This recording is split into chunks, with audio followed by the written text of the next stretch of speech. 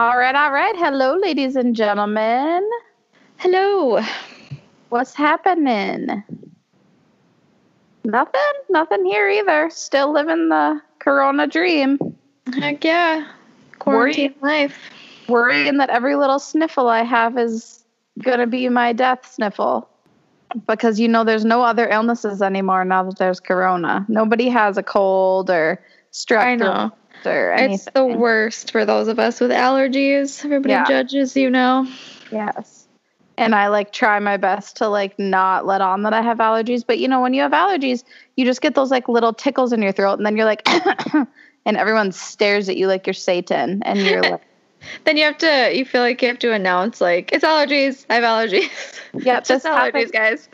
It's so bad that I even kind of question myself. Like I was saying, I'm like, oh yeah, I have this symptom, and this symptom. And my mom, who's been my mom for 29 years now, is like, oh, so you've had every year since you were a little kid. And I'm like, yeah, you're right. It's not COVID, it's allergies. But it makes you so paranoid because then I'm like, what if I get someone sick? What if this? What if that? No, I'm just going to be miserable until the damn canola's gone. Soon as the canola blooms, it's like a light switch. I hear ya. Stupid flowers. But we're not here to talk about coronavirus. No, we're here once again to talk about murder. Well, kind of. Kind of. We like to, yeah. Oh, yeah. It's murder. This one totally suits my mood for the day. I was telling Amber, I was like, I am just crabby today. I'm just not having life, feeling sassy. And today we are covering the disappearance of Jimmy Hoffa. This is one of the most popular, I would say, cold cases in the world, in the nation for sure. Yeah, it's one of the most mafia ties. Heck yeah. We love some organized crime. Oh, I just love it. So, James Hoffa was born on actually Valentine's Day, 1913. We're going to spare you the details of his whole childhood life. Basically, his dad died when he was a young boy from lung cancer because he worked in a mine in around Michigan, Detroit, Michigan, and he had a lung disease, lung cancer, whatever it was. Jimmy, as they come to call him, was only 7 when his dad died. So they were pretty broke. They lived in Detroit. He only went to school until he was 14 years old, and then he started working manual labor jobs, which brought him kind of into his life of organized crime. So I actually had to look this up, but he was part of a union called Teamsters, and it's also called the IBT. So if you hear us say the IBT, it's the same thing. But basically, this was in the 70s when unions were which they still are a really big thing in a lot of stuff, but this was a transportation and shipping. Yeah, it was trucking and warehouse or whatever. Fun fact, my dad was a Teamster back in the day. He was, yep. So when you suggested this case, I was like, oh, my parents have talked about Jimmy Hoffa. My dad was a Teamster. So yeah. So he basically he met his wife actually at a strike for laundry workers, non-unionized laundry workers, and they were trying to bring them into this union, basically trying to make it be all kinds of grocery stores, shipping, any kind of service work that stuff had to be shipped around. They were trying to be a part of it. He ended up marrying his wife. They had 2 kids together. They had a nice house in Detroit. They had a little cottage home in Orion Township, Michigan, which was north of Detroit, which, just thinking about this, our coworker that's from Michigan, I should ask her about him. I bet she's got all kinds of random knowledge about this. Yeah.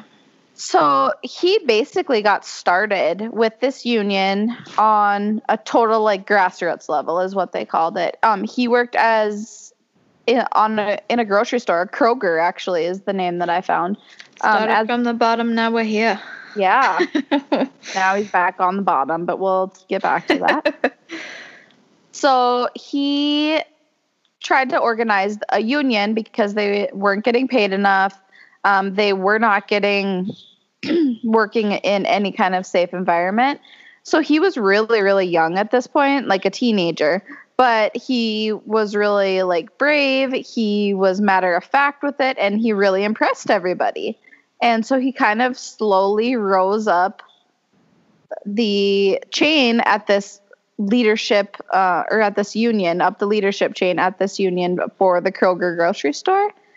And then in 1932, he left the Kroger grocery store chain and really got into like unionizing. He wasn't working for anybody anymore. He was basically trying to be a union guy, which this was like a really big thing back in the day. So he became an organizer with a Teamsters union out of Detroit. So when they first started, Teamsters was actually founded in 1903. I didn't realize how far this has really come. When it started, they were kind of like a trucker, like truckers hauling the things. So he took over leadership of this. We're going to basically spare you all the details. Took over this entire union conglomerate in 1936, I believe. Yes. And by the time that 3 years later, there were 420,000 members. And when he took it over in 1936, there was 170,000. So it like flew up during the World War. But so trucking unions at this time, all of them, shouldn't say all, majority of them were basically controlled by organized crime because they were moving a lot of things for organized crime. And Jimmy Hoffa was trying to really get a big footing and be like a big presence in the union activity. So he kind of got himself in with the mob. And he did. Yeah. And the bigger that the IBT got, the bigger the crime influence on the IBT got. So he kept getting in deeper and deeper. He was basically trying to impress these mobsters and get their business and get additional. Which seems to be what happens. Like, you can't just be in a little bit with the mob. No. You're in. No. So Hoffa took over the presidency of like the total presidency of the Teamsters in 1957. And I didn't realize this, but they were like kind of voted in. And the guy that he took over for was actually on trial and had to speak at the U.S. Senate Select Committee on improper activities in labor and management field. In 1957, this guy didn't want to say anything again, self-incrimination, plead the fifth. You'll never even guess how many times this guy pled the fifth. 140 times. That's a lot of times. And he was actually already indicted on additional charges when the convention took place that Hoffa took over. So this wasn't something that like Hoffa started. These trucking unions were totally a huge part of organized crime from the time when in the 1930s during the war all the way up through into the 1950s. But I would say probably from the 1950s to the 1970s was like a huge mafia time. Like it was the mobsters era kind of. Hoffa was elected 3 times under 3 5-year terms. So 15 years he was president of the Teamsters.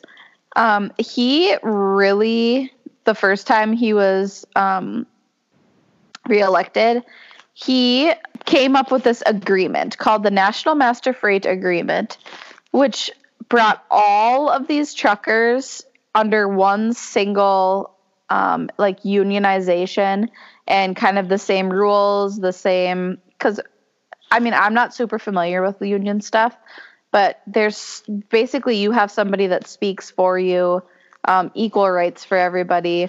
Your pay is negotiated. Your benefits are negotiated. Everything is negotiated through your union. So this was a huge agreement that he came up with. Then he was also trying to bring in the whole flying industry, airline workers. He tried to bring in laundry workers, as we saw at one time, basically any kind of service industry. Basically all of the 1960s, he was either under investigation, on trial, or in jail for various money laundering, jury tampering, mail fraud. I mean, this guy was like, he was a total organized crime guy. Oh, yeah. So, yeah, in 1963, he was indicted for jury tampering because he was trying to bribe a grand juror. He was sentenced to 8 years, and while he was on bail for that crime, he was convicted in a separate trial for conspiracy and mail and wire fraud and sentenced to 5 years. Like, he's got so much crime going on, he's getting convicted of crimes when he's on bail for other crimes. And actually, when in the trial in Chicago in 1964, he was the mail and wire fraud, that was for improper use of their pension, the Teamsters pension. So yeah, Dad's pension was going to organized crime. Well, it's funny. I asked my mom about this. I'm like, so what do you think happened to Jimmy Hoffa? I'm sure you have opinions. And we got to talking about it and whatever. And she said that the reason that my dad didn't have health insurance when he was a member of this Teamster union or whatever was because Jimmy Hoffa was stealing all the money. We can just kind of leave it at that. Jimmy was in and out of prison. He was actually got his sentence converted by none other than Mr. Richard Nixon. He was supposed to have 13 years in prison. I think he only served, 5? 5, yep. And he somehow got President Nixon to commute his sentence to time served. Wonder how that happened. Then he had originally resigned from his spot at the IBT because of his imprisonment. He got a $1.75 million termination payment. Yeah. So it made him rich. Yeah. And he's the only person that had ever gotten something big like that. But then the IBT backed Nixon to get him reelected in 1972. So this was politics, organized crime. Oh, for sure. But the rule was, once he got out in 1971, he had to stay away from labor organizations until 1980. He didn't. Nope, he sure didn't. He didn't follow the rules. And the mafia did not like that plan. No. Well, in the mafia, as we all know from watching all the craziness, you can be top of the mob one day and the next day you're getting shot in the back of the head. You're swimming with the fishes. 1973, Jimmy was president of the Teamsters again. How? What do you know? How? Mr. Nixon in 1973, for any of you that know, or if you've ever been living under a rock, was dealing with his own scandal. Watergate. That was Jimmy Hoffa was the least of his worries at the time. But, right. But a lot of people by this time did not want Jimmy in power. They were like, dude. I mean, I can't imagine why. He only just stole a bunch of money and. Then he was writing his own autobiography. He published his autobiography. Now I kind of want to go and read that. Yeah. So July 30th, 1975, he had went to go meet with 2 mob bosses to try and come up with I kind of think of this as sort of a mediation. He was trying to keep them happy, basically. So he wouldn't get killed and he could get his job. And can we talk about their names? Because my favorite thing is mob names. Anthony, Tony, Jack, Giacalone, and Anthony Tony Provenzano. I just love it. Yeah. So fancy. So he was meeting Tony Jack and Tony Pro. Tony Pro told him that... So Hoffa went to him and when he was trying to like regain his power and get back to where he was and was like, hey man, I could really use your support, blah, blah, blah. And Tony Pro looked at him and said that he would pull out his guts and kidnap his grandchildren. All right then. So I think that's a no. I don't think things are going to work out. Yeah. So the big beef was between Jimmy Hoffa and Tony Pro. And Tony Pro was a capo regime in the Genovese crime family, which is like a huge crime family from New York City, apparently, which I did not know anything about that. But this stuff just makes me think of The Sopranos, and I just love it. Mm-hmm. My dad's favorite show for like a long time when I was younger was The Sopranos, and he would call and leave voicemails pretending to be Tony Soprano, and it was really irritating at the time, but now it's kind of funny. That is funny. Yeah. So they were all supposed to meet at this restaurant to kind of sit down, have a mediation, figure out what was going on. They were supposed to meet at 2:00 in the evening or 2:00 in the afternoon at this suburb, at this restaurant called Matcha's Red Fox. This is actually the place where his son, Jimmy Hoffa's son, had his wedding reception. So that's interesting. Oh, that's a fun fact. Yeah. So he waited there from 2:00 until like 2:30. He finally called his wife. I mean, this is all kind of rough timeline because it's a payphone, right? So, and it's the 70s. So used his payphone, called his wife, said that Tony Pro was not showing up and that he thought he was being stood up, and he said he would be home by 4:00 to grill steaks for supper. Spoiler alert, his wife never got a steak. Yeah. A couple people saw him like kind of just standing in the parking lot waiting around, complaining that the guys were late. But basically then they think probably between 2:45 and 3:00 probably that he for some reason left the restaurant, whether there's various theories that we're going to get into about this. By 7:00, he was never seen or heard from again by anybody. 7:00 the next morning, Jimmy's wife calls her kids and says that their dad isn't home. Their daughter said that she had a vision that their dad was dead, which, whatever. I mean, crime. These big, huge organized crime families are just crazy. The interesting thing is, though, is she did not see him before he went to this restaurant. And the outfit that she saw him in this vision was the outfit he was wearing when he left the house to go meet these guys. So do what you will with that, guys. But well, okay then. Yeah. So they eventually ended up filing a missing persons report. They called the Michigan State Police. The FBI was brought in, which is interesting.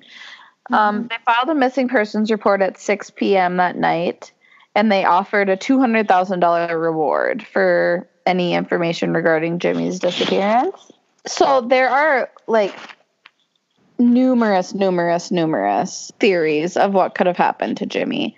One is that the guys said that they wanted to meet him elsewhere, picked him up, took him to a house. He ended up possibly being murdered.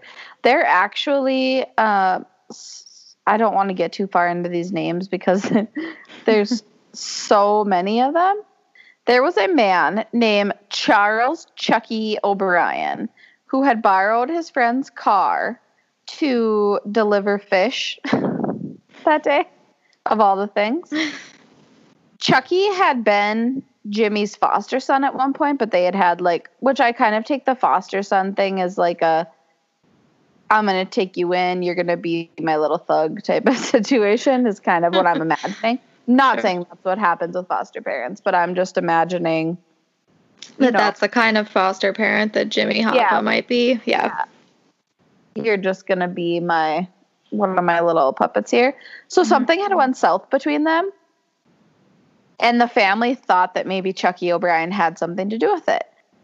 The car that Chucky O'Brien used to deliver fish that day, police dogs, I found his scent, Jimmy Hoffa's scent in the car, and they actually found hair that belonged to Jimmy Hoffa in the car. So that kind of ties in with that one. The two gentlemen that were, their names are just off the tip of my tongue, so I'm just not even going to say them. They said that they did not have a meeting with Jimmy. They were nowhere near the restaurant.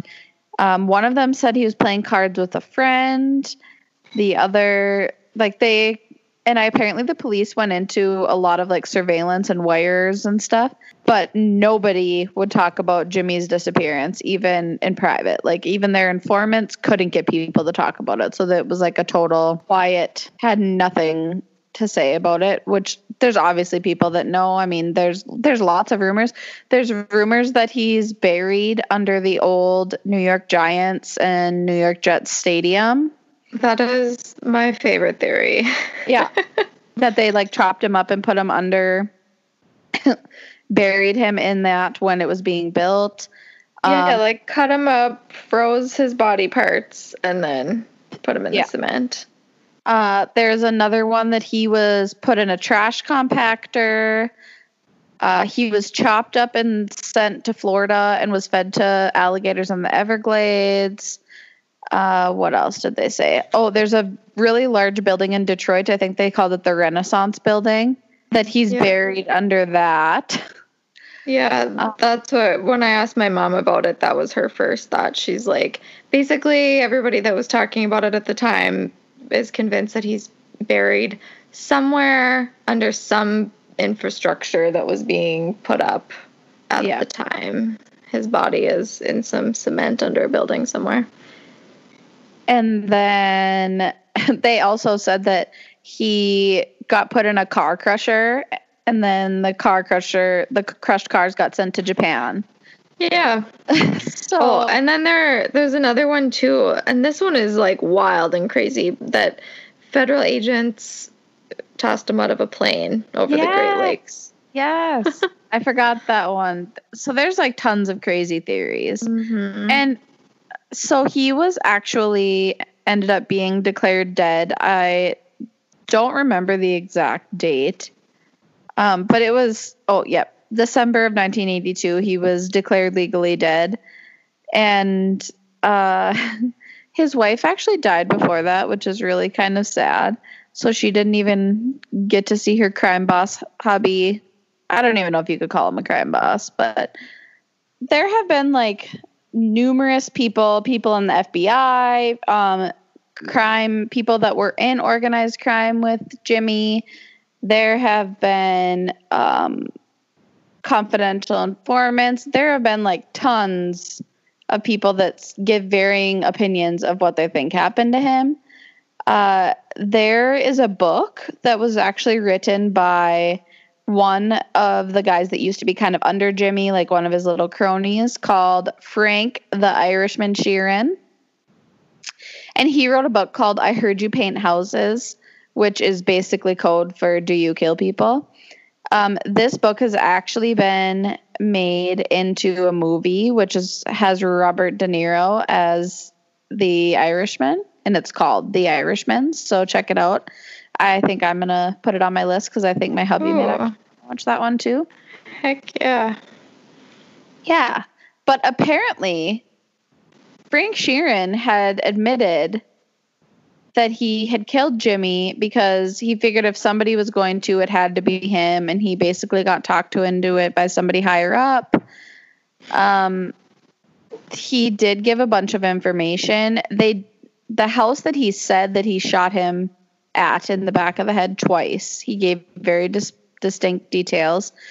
They went to the house and they actually did find blood there, but they can't prove that it is Jimmy's blood. There is another book called The Iceman, Confessions of a Mafia Contract Killer, that this man also claims that he knows what happened to Jimmy.